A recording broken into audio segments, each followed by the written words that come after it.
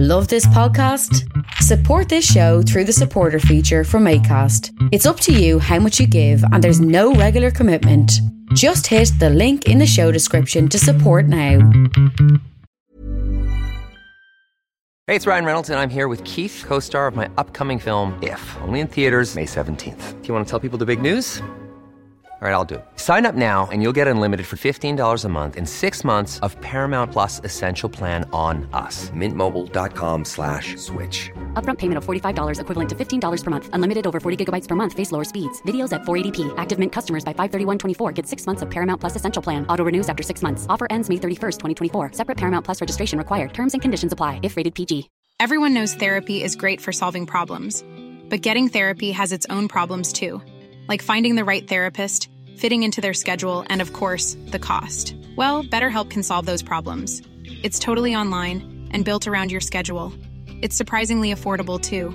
Connect with a credentialed therapist by phone, video, or online chat, all from the comfort of your home. Visit BetterHelp.com to learn more and save 10% on your first month. That's BetterHelp, H-E-L-P. Are you a scholar, journalist, or writer focused on Palestine? Contribute to the foremost journal on the past, present, and future of Jerusalem. The Jerusalem Quarterly is soliciting articles for peer review, essays, and letters from Jerusalem.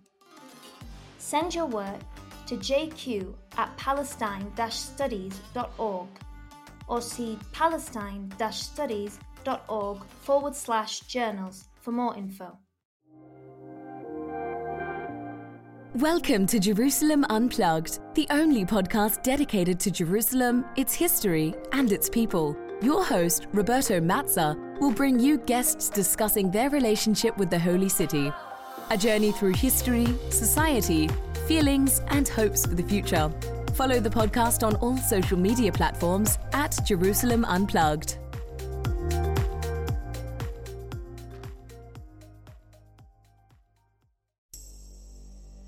Welcome to Jerusalem Unplugged, the podcast dedicated to Jerusalem, its history and its people. I'm your host Roberto Mazza, and this is the second and last episode dedicated to the history of Ronald Storrs and the Pro-Jerusalem Society. Ronald Storrs being the governor, first military and then civilian governor of Jerusalem between 1917 and 1926. I also want to remind all of the listeners that we are approaching episode 100, and therefore it's time to start sending your questions, as some already did. The last episode of Jerusalem Unplugged, episode 100, will be entirely dedicated to you. I will answer all of your questions that you may have about Jerusalem, curiosity about events, history, facts, people, society, but also about the podcast, or last, if you have any question about myself. I will indeed also answer those questions. Let's go back now to Ronald Storrs, the neglected governor of Jerusalem between 1917 and 1926. But if on one end Ronald Storrs had been neglected, his legacy is very much visible throughout the city. On September 6, 1918, 12 individuals met at the residence of the military governor of Jerusalem. The 12 individuals were Ronald Storrs himself, Fernando Levi, the custos, or the leader of the custody of the Holy Land, Dr. Eder, representative of the Jewish community, Father Hippolytos, the representative of the Greek Orthodox Church, Camille Effendi Husseini, the Grand Mufti, and Musa Qasim Pasha, the president of the municipality, Bishop Kud, representative of the Armenian Orthodox Church, and Mr. Salama, the vice president of the municipality. Also Father Abel, Charles Ashby, Major Richmond, and Major Spafford. The composition of this council was fluid and changed at every meeting. Yes, the room was filled with tension as the governor was trying to win the confidence of those who were still skeptical and suspicious of British rule. And here, on September 6, he was launching his new organization, the Pro-Jerusalem Society. A few months earlier, in December 1917, if you remember, General Allenby had led the British troops into Jerusalem, ending Ottoman rule in the city and paving the way for greater British success in the region. Though the conquest of Jerusalem proved to be a relatively easy military task, the control of the city required a larger set of skills. All aspects of the conquest and the takeover had been carefully planned in London. While Allenby's military operations were unfolding in Palestine, the Foreign Office and the War Office were discussing the future asset of Jerusalem. Most of the policies adopted in relation to the city were a reflection of wartime agreements, including the Sykes-Picot Agreement and the Balfour Declaration. British policymakers, starting with Mark Sykes, were aware of and sensitive to the tensions between the different religious communities in Jerusalem. From the very early stages, the British aimed to avoid clashes between the Christians and Muslims and among the different Christian communities. Indeed, they anticipated that conflict would arise at the end of Ottoman rule. 3 weeks before the occupation of Jerusalem took place, the War Office formalized the policies to be adopted for the administration of the city. Internal security was paramount, so Allenby proposed that Muslim holy places should come under the control of Indian Muslim troops. The British were to be in control of Christian and Jewish troops. British concerns at that juncture were security and the risk that communities would turn against each other. By the end of November 1917, when the occupation of Jerusalem was on the agenda in London, it was only a matter of time before it would become a reality. The Foreign Office advocated a strong civilian rule, while the War Office suggested keeping the city under martial law until the future of Jerusalem and the region would become clearer. In the end, military rule, as we saw, proved to be a relatively long period of transition that was superseded by civilian rule only in the summer of 1920, with the establishment of the British mandate for Palestine. In the first episode, we already saw the establishment of the British military administration of Jerusalem, which coincided with the arrival of the British in the city on December 11, 1917. We also presented the short biography of Ronald Storrs, who by then served in Cairo and moved with the British Army into Palestine and eventually was appointed governor of Jerusalem in early 1918. The main purpose of this episode is to discuss the establishment of the Pro-Jerusalem Society in 1918, its composition and its aims. But I also want to discuss and analyze a little bit the ideology and symbolism that the Pro-Jerusalem Society adopted, with a particular focus on preservation and sectarian harmony. Out there, you will be able to find articles that have been dedicated to the study of the Pro-Jerusalem Society. However, an assessment based on the minutes of its council and on the parallel activities of the Town Planning Commission has yet to be written, and obviously also to be recorded as a podcast. Today I will try to present some of the cases where we see the merge between the Pro-Jerusalem Society and the official British Town Planning Commission. Most of the literature available that has been published about the Pro-Jerusalem Society relies mainly on the publication of the Pro-Jerusalem Society itself, and obviously on British administration reports. The minutes shed light on the internal dynamics of those organizations, showing how the decision-making process worked and eventually translated into action. So in presenting the Society's activities, I want to focus on a few, but to me important, decisions first proposed by the Society and later adopted by the Town Planning Commission. For instance, the adoption of Jerusalem white stone as the only visible building material allowed. And I believe that this decision changed the way the city would look like and develop for decades, in fact, generations to come. I also want to introduce a concept that I'm borrowing from a good friend and former guest of the podcast, Vincent Lemire, the idea of citadinité, a very nice French word that we can translate in English as urban citizenship, which was shared by the inhabitants of Jerusalem and was challenged by the new order brought by the British. As I said earlier, the British and the pro-Jerusalem society in particular were concerned about sectarian harmony. Now, sectarianism was superimposed onto the Ottoman order. The city's diverse inhabitants were divided, essentially segregated, at the expenses of Jerusalem as a world city.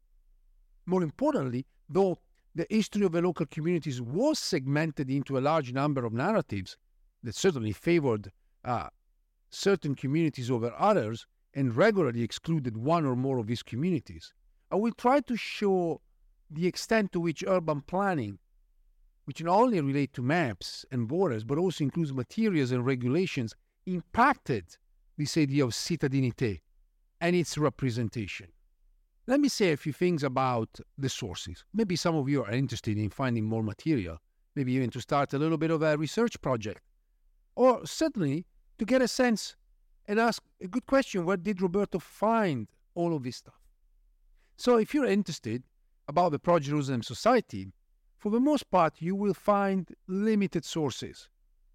The publications of the pro-Jerusalem society, some British documents, material that surprisingly is available at the Central Zionist Archives, and also local newspapers and sometimes, seldomly, diaries and memoirs that talk about it. The plans that the pro-Jerusalem society presented being scrutinized through the lenses of sociology, arts, architecture, politics, anthropology, religion, and indeed history. The narrative produced often view the city from the perspective of one or more communities, but rarely discuss it as a global entity. And when I say global, I mean literally global. On the one hand, these may be the results of a careful choice to prove or disprove claims. But on the other hand, the archival complexity of Jerusalem often acts as a deterrent to write a comprehensive history of the city. And a good example is really represented by the Pro-Jerusalem Society and the Town Planning Commission from 1917 to 1926, which coincided with the governorship of Ronald Storrs. The minutes of the Society's councils are not to be found at the Jerusalem Municipal Archives, which would be probably the first place that anyone interested in the history of Jerusalem would look at, but in fact are available at the Central Zionist Archives. But we must say that unfortunately only some of the minutes are available. So I also relied on my own work and for the podcast on the minutes of the town planning commissions, which this time are available at the municipal archives. However, on the other hand, what's missing are the building permits. The building permits, known as rukhsah, seem, however, to have disappeared. And after searching in several institutions in Jerusalem, I came to the conclusion that this material may simply be buried in some corner of a municipality. It is also possible that, due to its possibly controversial nature, it has been hidden. In order to overcome this issue, I relied on material from different archives in the city and abroad, where I found copies of some of the building permits. I looked at material at the Custody of the Holy Land, the Latin Patriarchate, but also material available in the French and Italian consular archives. And the holdings of the renovated Israeli state archives are now available online, and material related to urban planning is available in a number of files related to the British Mandate. Obviously, as many probably know, the fact that everything is only available online doesn't really guarantee us that everything is be scanned, and maybe some documents may not have been made available to researchers. None of the archives that I visited contain a specific section dedicated to urban planning, but a global history of a city and its plans needs to be brought to life, patiently, one step at a time. Let's start talking about the establishment of a pro-Jerusalem society, and also introduce some interesting concepts, like patrimonial ideology, or, as a previous guest of the podcast, Palestine Naili, called this period of time as the demunization municipalization of Jerusalem. In other words, the idea of removing the agency of a municipality for the benefit of other institutions, the town planning commissions, the pro-Jerusalem society. And it's, in essence, the idea of removing local power for the benefit of the British. And on the Zionists later, but that's another topic. So early 1918, Storrs conceived the idea of establishing a society or a committee of the free races, as he put it, with the purpose of developing a common spirit among the communities of Jerusalem.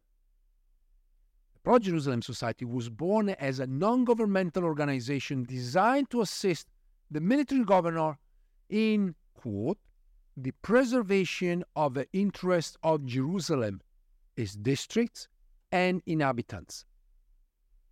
So Storrs mobilized local leaders with the intent to promote and achieve sectarian harmony. He wished to establish a system that would preserve the interest of everyone and prevent one community's interest from being imposed over the others. Obviously, we can appreciate immediately the irony of all of this and the inconsistency of British planning and policy making, given that at the very same time, they just promised Palestine, part of it, to the Zionists through the Balfour Declaration. So obviously, these ideas were going to clash at some point. At this stage, the Pro-Jerusalem Society was involved in the cleaning, reconstructions, and preservation of the old city. Can one make Jerusalem modern? Asked Ronald Storrs. And he replied to himself, yes, gentlemen, one can, but on one condition, its destruction. The 12 individuals that I mentioned earlier that met for the first time on September 6, 1918, agreed to establish a council that would help and advise the government in all issues related to the character of a city. In other words, its religious milieu. Because let's remember this very important point. For Storrs and for many British, Jerusalem was about religion, was about religious identity, was about Jews, Christians, and Muslims. It was not about Jerusalemites as secular residents of a city. The minutes of the first meeting of the Society's council show that it was not going to interfere in the work of a municipality, and that the responsibilities of a municipality would remain the same. In reality, the activity of the two institutions seemed to have been blurred. The governor often had the last word, and with the establishment of a town planning commission, the role of a municipality became even more unclear, and may be argued that the first years of a British rule marked a process of demunicipalization.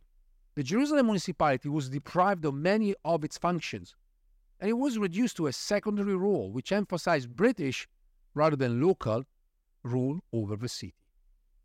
The rapid establishment of the Pro-Jerusalem Society several months after the British took Jerusalem suggests that there was a sense of urgency in gaining control of the physical environment. This sense of urgency had been expressed as early as April 1918, when the governor issued a public notice whose paramount purpose was to preserve the aspect of a city. No person shall demolish, erect, alter, or repair the structure of any building in the city of Jerusalem or its environs within a radius of 2,500 meters from the Damascus Gate, Bab al-Ammud, until he has obtained a written permit from the military governor. Similarly, the governor proposed forbidding the use of red brick and corrugated iron. And as I will discuss later, this was a decision that would mark the future development of both all the New Jerusalem and, to an extent, of all Palestine. The establishment of a Pro-Jerusalem Society was also meant to legitimize British rule, and the preservation of your city was a means of debasing the improvements introduced by the late Ottoman administration. It was suggested that preservation was turned into a nobody does it better sort of propaganda tool. The extent of the control exercised over the city becomes clear in the last report signed by Storrs right before the Pro-Jerusalem Society was dissolved in 1926. And Storrs wrote that during the 8 years of the Society's existence, Stringent control has been exercised on new building and particularly in the old city. Shop signs have been controlled under regulations originated by the society. All streets, both in the old and new city, have been named. And perhaps I should remind you to go back to the episode with Yair Wallach, where we talked about the subcommittee of the Pro-Jerusalem Society that discussed this idea of providing names for the streets of Jerusalem. But let's go back to the Pro-Jerusalem Society. The aims of the society were embedded in its establishment and were highly publicized. Once the society became officially recognized and incorporated in the British Mandate after 1920, its membership and donations grew. According to a clause, specifically clause number 7, any person may become a member of a society on payment of an annual subscription of not less than £5 or a donation of not less than £25. In the spirit of the society, the list of its members and donors includes Jerusalemites from all communities, financial institutions, and a number of British officials. Quarterly reports and other society publications reassured members of its development. Members were apprised of how donations turned into visible assets and were constantly reminded of the society's mission, which was sevenfold. And I really want to read the 7 goals that society had in mind, because I think they're important in understanding the legacy of Ronald Storrs in the decades to come. First, the protection of and the addition to the amenities of Jerusalem and its district. The provision and maintenance of parks, gardens, and open spaces in Jerusalem and its district. The establishment in the district of Jerusalem of museums, libraries, art galleries, exhibitions, musical and dramatic centers, or other institutions of a similar nature for the benefit of the public. The protection and preservation with the consent of the government of the antiquities in the district of Jerusalem. The encouragement in the district of Jerusalem of arts, handicrafts, and industries in consonance with the general objects of the society. Point number 6, the administration of any movable property in the district of Jerusalem which is acquired by the society or entrusted to it by any person or corporation with a view to securing the improvement of the property and the welfare of its tenants and occupants.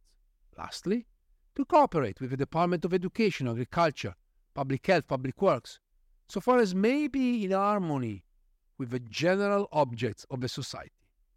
One of its underlying purposes was to promote harmony between the communities. In an attempt to start on the right foot, the meetings of the society's councils were conducted in French. French was generally believed to serve as the most appropriate lingua franca, but it was also chosen in order to demonstrate British benevolence and lack of colonial imperial spirit. We have no written records of linguistic problems at the council meetings, but it is possible that they turned into a babel of tongues or resulted in pure silence, one or the other. As I was carefully examining the minutes, those available, of the councils, I noted that some members are never reported as saying anything. Perhaps what they said was not worth recording, or they may have simply sat silent around the table. In line with his behavior was certainly the custos of the custody of the Holy Land, Father Diotalevi. Though the records show a fairly good attendance, it seems as he chose to be silent throughout the meetings, which reached a lively pitch at times. In his diary, he only mentioned that he would attend the council, but he never reported anything about it.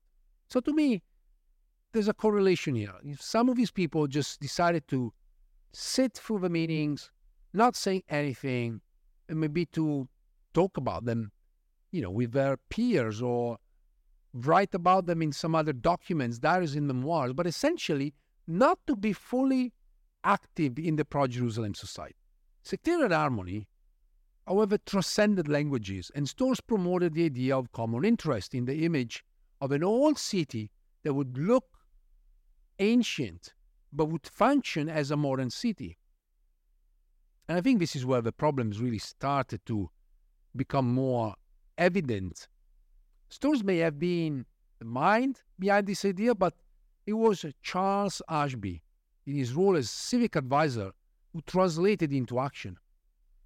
Ashby, who is a very interesting figure, understood the old city as a place where, for centuries, sectarian rivalries and hatred prevailed. But now, under British rule, all parties would meet together and, in his words, regard the holy city as a trust for all mankind, put the sectarian interest as far as possible on one side, and see what they could do. Sectarian harmony, however, was based on a major misconception: the idea that communities were divided in Jerusalem and in conflict with one another.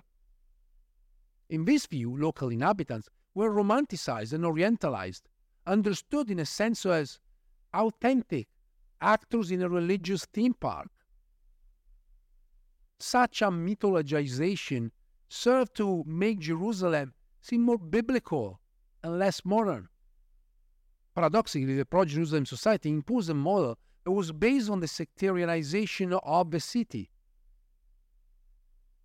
And it was suggested that Ashby and Storrs were painstakingly working towards the segregation of the old city from the new city, so to create even a better sectarian harmony, divide people.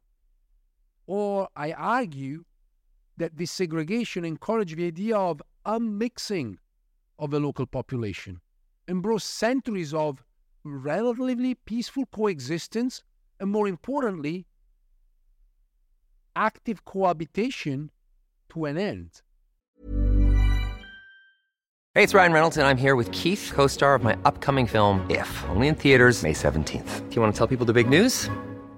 All right, I'll do it. Sign up now and you'll get unlimited for $15 a month and 6 months of Paramount Plus Essential Plan on us. MintMobile.com/switch. Upfront payment of $45 equivalent to $15 per month. Unlimited over 40 gigabytes per month. Face lower speeds. Videos at 480p. Active Mint customers by 531.24 get 6 months of Paramount Plus Essential Plan. Auto renews after 6 months. Offer ends May 31st, 2024. Separate Paramount Plus registration required. Terms and conditions apply if rated PG. Everyone knows therapy is great for solving problems, but getting therapy has its own problems too, like finding the right therapist, fitting into their schedule, and of course, the cost. Well, BetterHelp can solve those problems. It's totally online and built around your schedule. It's surprisingly affordable too. Connect with a credentialed therapist by phone, video, or online chat, all from the comfort of your home. Visit BetterHelp.com to learn more and save 10% on your first month. That's BetterHelp, H-E-L-P. Burrow's furniture is built for the way you live. From ensuring easy assembly and disassembly to honoring highly requested new colors for their award-winning seating, they always have their customers in mind. Their modular seating is made out of durable materials to last and grow with you. And with Burrow, you always get fast, free shipping. Get up to 60% off during Burrow's Memorial Day sale at burrow.com/ACAST. That's burrow.com/ACAST. burrow.com/ACAST. I'm Sandra, and I'm just the professional your small business was looking for. But you didn't hire me because you didn't use LinkedIn Jobs. LinkedIn has professionals you can't find anywhere else, including those who aren't actively looking for a new job, but might be open to the perfect role, like me. In a given month, over 70% of LinkedIn users don't visit other leading job sites. So if you're not looking on LinkedIn, you'll miss out on great candidates like Sandra. Start hiring professionals like a professional. Post your free job on linkedin.com/people today. Jerusalem had been a multicultural, multi-ethnic, and multilinguistic city, but at this point in its history, this order was challenged, and homogenization became the paramount objective. Citadinité was restricted and fragmented. The shared space, the famous Wasif Juwaria, who left us with an amazing set of writings, memoirs, published by Salim Tamari and Issam Nassar, but also the shared space discussed by Gad Frumkin, a Jewish resident of the city, was rapidly disappearing. The old city was the main target of the activities of a pro-Jerusalem society. Several projects intended to turn intramuros, so within the wall, Jerusalem into an open-air museum. The cleaning of the citadel was designed to bring back the former glory of what was understood to be the city of David, a site of memory and a site of power. It was not an easy task to clean and restore the citadel, meant to become a showcase of British power. The citadel, once used as a locus of a local military power, was transformed into a place for secular cultural activities and performances, and still is today. Storrs and Ashby divested the citadel of its religious significance and imbued it with the newly reopened monument with a colonial spirit. In 1921, Storrs opened an exhibition displaying the drafts of the urban renewal plans and Palestinian arts and crafts produced under the aegis of a pro-Jerusalem society. A second important project developed in the Old City was the restoration of the walls and the ramparts. And today you can still walk around the walls and the ramparts, very much as a result of this project of restoration. Ashby declared that Jerusalem was the finest medieval city still standing. The most perfect example of medieval city circumvallation. In other words, he was talking about the walls. The idea was to clean up the walls so that people could walk around the city, and with the reconstruction of the ramparts, that visitors and inhabitants could enjoy the most beautiful and romantic park promenade in the world. The restoration of the walls was, however, not just as a matter of creating a space for the enjoyment of a city landmark. It was a sign of a segregation between the old and new city. The old city was intended as a city of the mind, and it has been argued should have been dedicated to spiritual, cultural, and religious life. The green belt that you can still see nowadays, smaller than it was projected to be, around the old city, proposed by Ashby and realized to an extent, may be interpreted as a way to isolate it from the new city. So I would like to say that this plan created the impression that the old city and the neighborhoods that developed outside its walls were blended together in order to respect the mandate policy of avoiding religious segregation in urban planning. The reality, however, was rather different. Those city dwellers may have crossed the fictitious borders between the two entities, the old and the new city. Visitors and pilgrims were certainly less keen to spend time in the new city. Segregation may have not existed officially, but it undoubtedly pervaded the daily lives of Jerusalem inhabitants.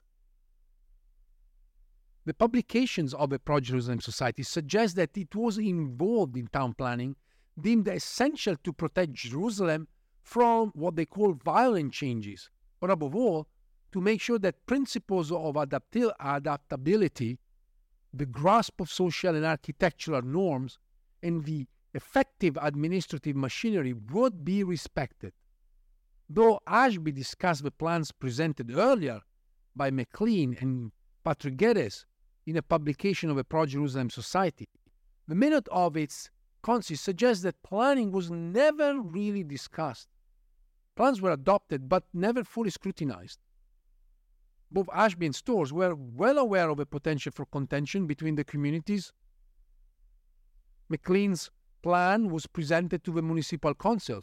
Geddes' plan was never presented to anybody. And Ashby's plan was presented to the Town Planning Commission that superseded later the pro-Jerusalem society. The new city was different from the old city. Well, that's an obvious statement. The former would house different ideologies, which would accommodate the necessities of a Zionist in particular. Now, cashing in on the promise made by the British with the Balfour Declaration. In this sense, the pro-Jerusalem society proved its limits, including the fact that the society was more the expression of individuals like Storrs and Ashby and their visions, rather than a coherent organization with goals that would transcend the will of a few characters. In relation to the new city, the pro-Jerusalem society was, for the most part, involved with projects in developing the establishment of libraries, exhibitions, musical and dramatic centers, as defined in the Charter. Ashby also worked towards the development of local arts and crafts and local industries, which were then employed in the reconstructions of the old city. A dichotomy between the old and new city emerged under the Ottomans. That's obviously expected when the first neighborhoods outside the walls were built and people, mainly wealthy residents, began to move out, suggesting a contrast between a more secular and modern city outside the walls vis-à-vis a less modern and more religious city within the walls. We also know that there is no black and white in this work of Michel Campos, and particularly the interview that I recorded with her discussing some of her articles, one that looked at maps, properties, really suggests that we need to understand that there are plenty of gray areas. So the Pro-Jerusalem Society, with its influence, Town Planning Commission, and British planners certainly amplified this division. But it would be a mistake to create a barrier between the two entities. Both, the old and the new city, were part of the same fabric. Let me now move to talk about the symbolism of the Pro-Jerusalem Society. The emblem of the Pro-Jerusalem Society comprises 4 small Christian crosses drawn inside the Stair of David, outflanked by a Muslim crescent.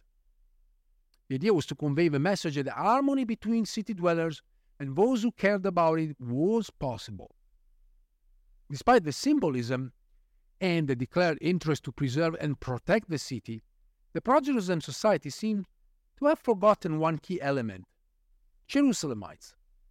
The minutes of the Society's councils are filled with details about discussions in relation to the walls, the markets, art and crafts, and other activities. But overall, very little was discussed in relation to the inhabitants of the city.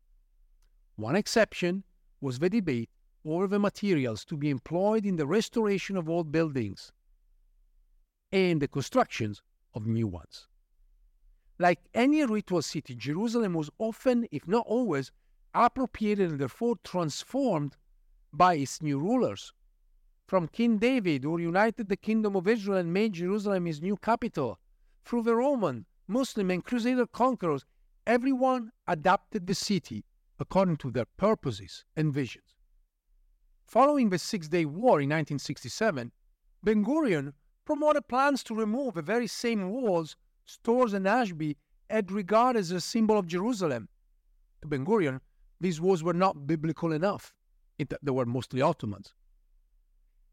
A symbolic act of quasi-colonial control and of ideological value was the operation of renaming and numbering the city streets.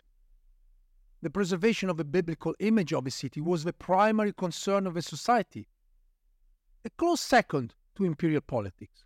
So naming the streets was therefore understood as a modernizing necessity, but naming criteria were, however, different compared to other colonial cities. Jerusalem was not a regular colonial city. Jerusalem was not Dublin, was not Mumbai, was not Cape Town, was not another colonial city. The symbolism of a Pro-Jerusalem Society was transformed from an innocuous logo to a real allocations of names and numbers. So the names chosen for Jerusalem reflected British imperial history in part.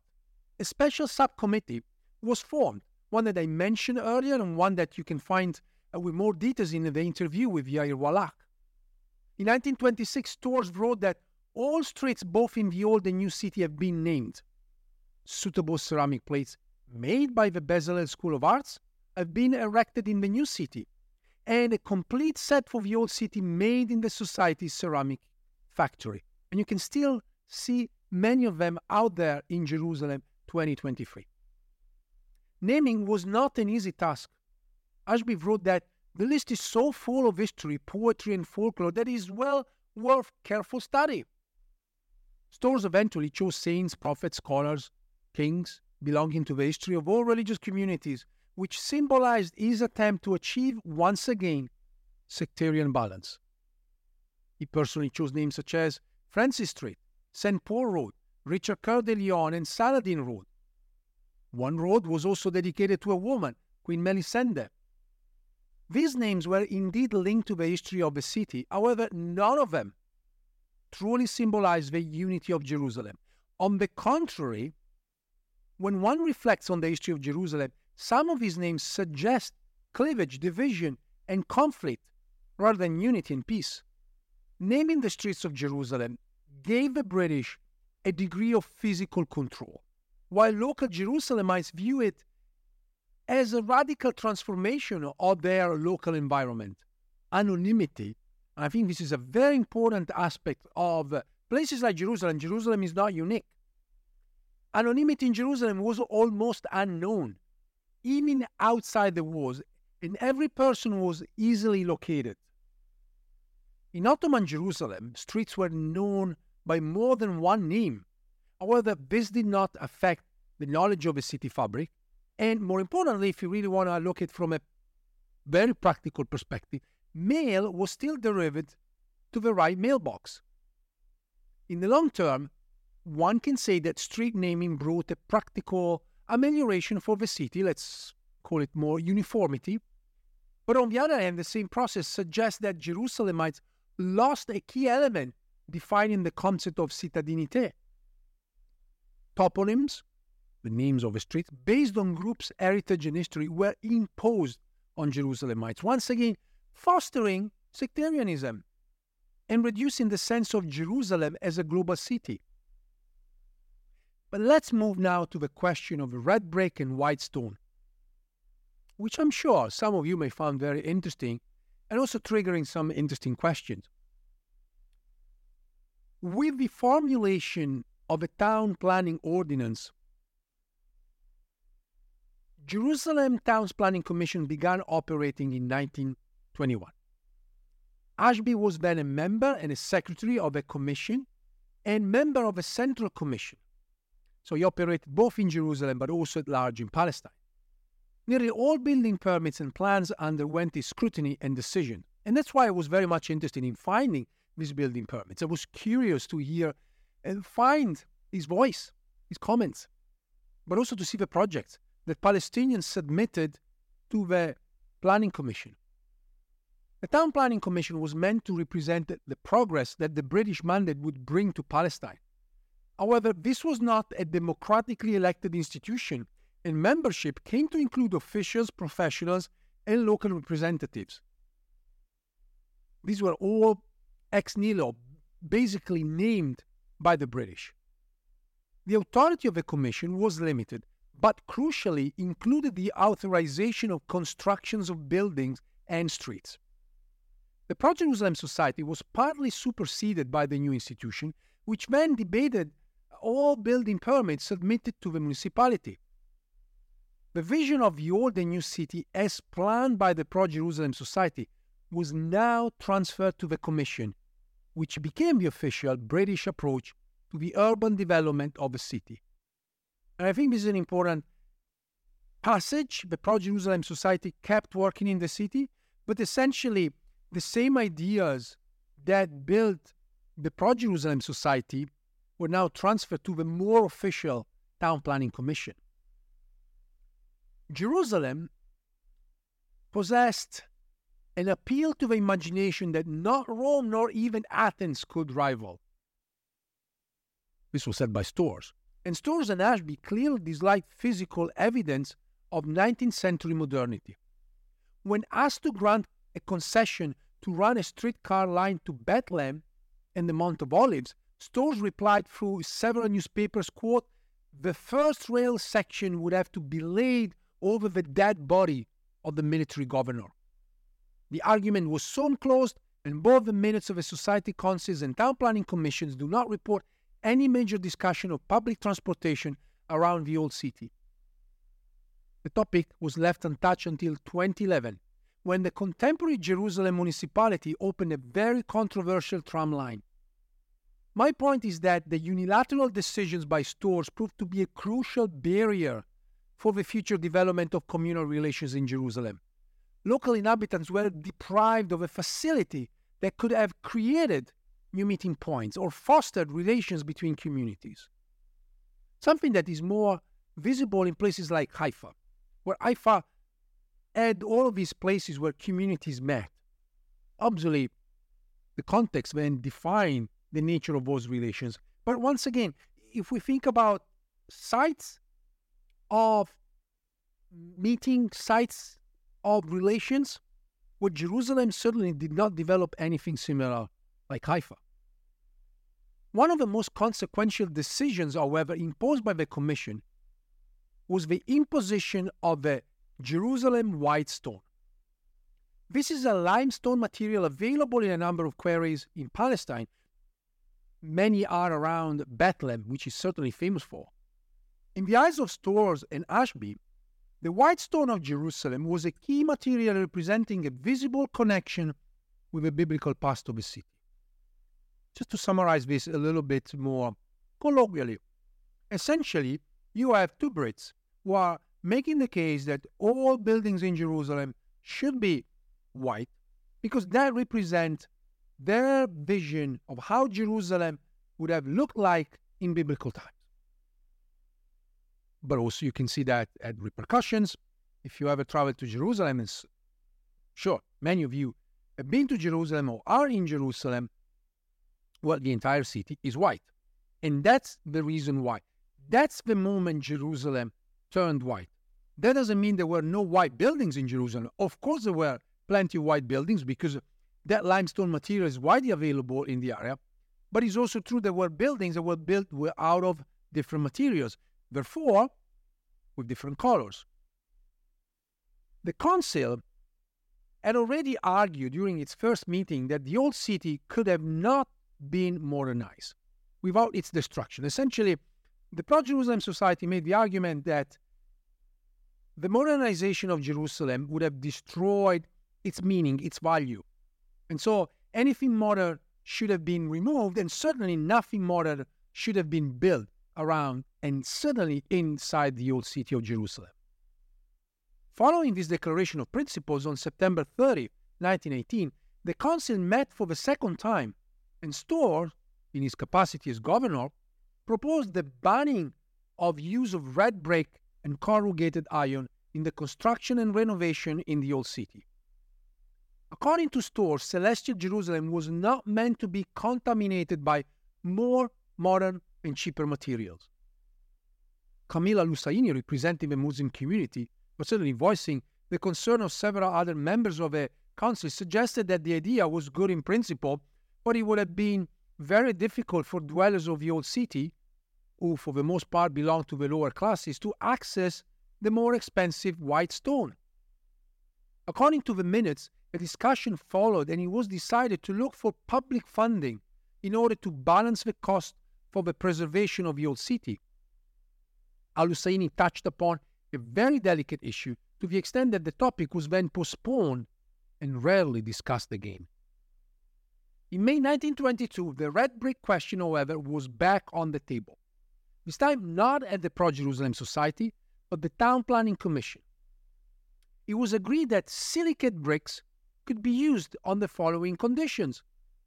First, for internal or carcass work without restrictions. So, for internal use, red bricks could have been used. For external work, however, there are 3 points. So, silicate bricks could have been used in the following. In all industrial zone shown in red on the zoning plan, so you need to look at the map. In the garden cities of Talpier, Bojbai, and Gingeria, and in these places, without restrictions. These were meant to be different places. Elsewhere, in the new city, only subject to the special approval in each case of the Jerusalem Town Planning Commission. And when we look at the old city, the article is very clear. Its external use in the old city is absolutely prohibited.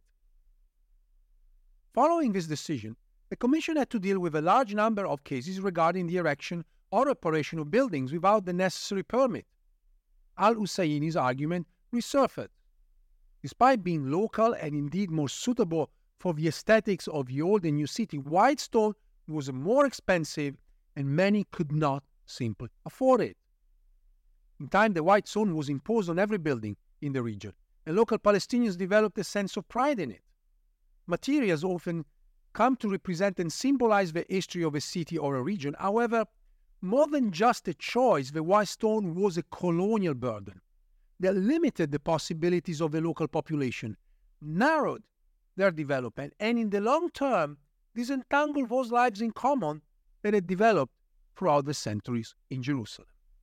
In recent years, a growing amount of literature in relation to the pro-Jerusalem society and the urban planning of the city has been published, as I mentioned earlier, or is in the pipeline for publication. I just recently saw a PhD that successfully passed the Viva about Ronald Storrs, and once again discussing issues that pertain to the pro-Jerusalem society. I'm aware of a book proposal about Storrs, just his life, but obviously including a lot of material about Jerusalem. So there is definitely material out there, material that will be available in the future. Ashby's and other plans have been scrutinized from different perspectives. However, very little attention has been paid to the minutes of the Society's Council and the Town Planning Commission in general. Similarly, Storrs, who was the mastermind of the pro-Jerusalem Society and the governor of Jerusalem, has been largely forgotten in the public sphere. A number of projects, such as the restoration of the ramparts and renovation of the cotton market, were all carried out under his aegis. The Commission established a more organized work division and a formalized request and permit. In 1922, Clifford Holliday, who succeeded Ashby, pointed out that the existing plans for Jerusalem were inadequate. The two didn't like each other. He also reminded us that until 1926, the process of planning was practically supported by the force of Storrs' personality and interest. This may explain why Storrs disappeared from public discourse after his departure. Once he left, his power and force disappeared, and therefore also his connection with Jerusalem, and in a sense also his legacy. Though, as a person, he was, so to speak, ancient history, his legacy as an actor of local urban planning was not, and he is not. Despite quite harsh judgment reserved by Holliday on Ashby, and to an extent also on Storrs, he was certainly right to believe that they were amateurs. We should remember that some of the decisions made by the Society and the Commission have resulted in long-term consequences that are still visible in the city today. For instance, as I mentioned earlier, renaming the streets of Jerusalem, which symbolized the extent of British control. And obviously the Israeli did the same in 1948 and obviously post-1967. Similarly, the adoption of Whitestone, in itself a rather innocuous act, had large and likely unintended consequences. One of the leading principles of the pro-Jerusalem Society was the preservation and safeguarding of the amenities of the Holy City without favor or prejudice to race or creed, and this is in the opening statement. Though preservation was certainly achieved, prejudice was a leading principle of the society. It has been argued that Ashby brought about a clear vision for Jerusalem, one that was meant to create an harmonious urban community. The fact is that a sectarian balance already existed in Jerusalem prior to the arrival of the British. Citadinité, as a counterweight to segregation and conflict, was a powerful tool. It did exist. And that emerged within the boundaries of the late Ottoman reforms and was shaped and implemented by the local population. I mean, I'm not here painting a rosy picture of Jerusalem, but this was real.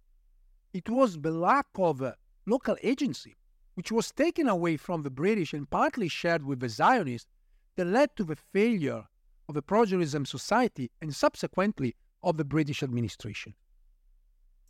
And to pick up from the title of the previous guest of the podcast, Menachem Klein, lives in common will gradually transform into lives in isolation.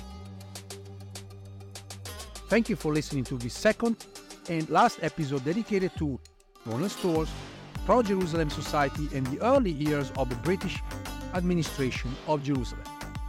Stay tuned for the next episode of Jerusalem Unplugged.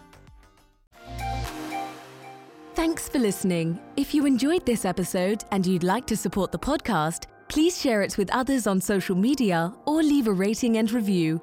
To catch all the latest, follow us on Instagram, Twitter, and Facebook at Jerusalem Unplugged. Thanks, and I'll see you next time.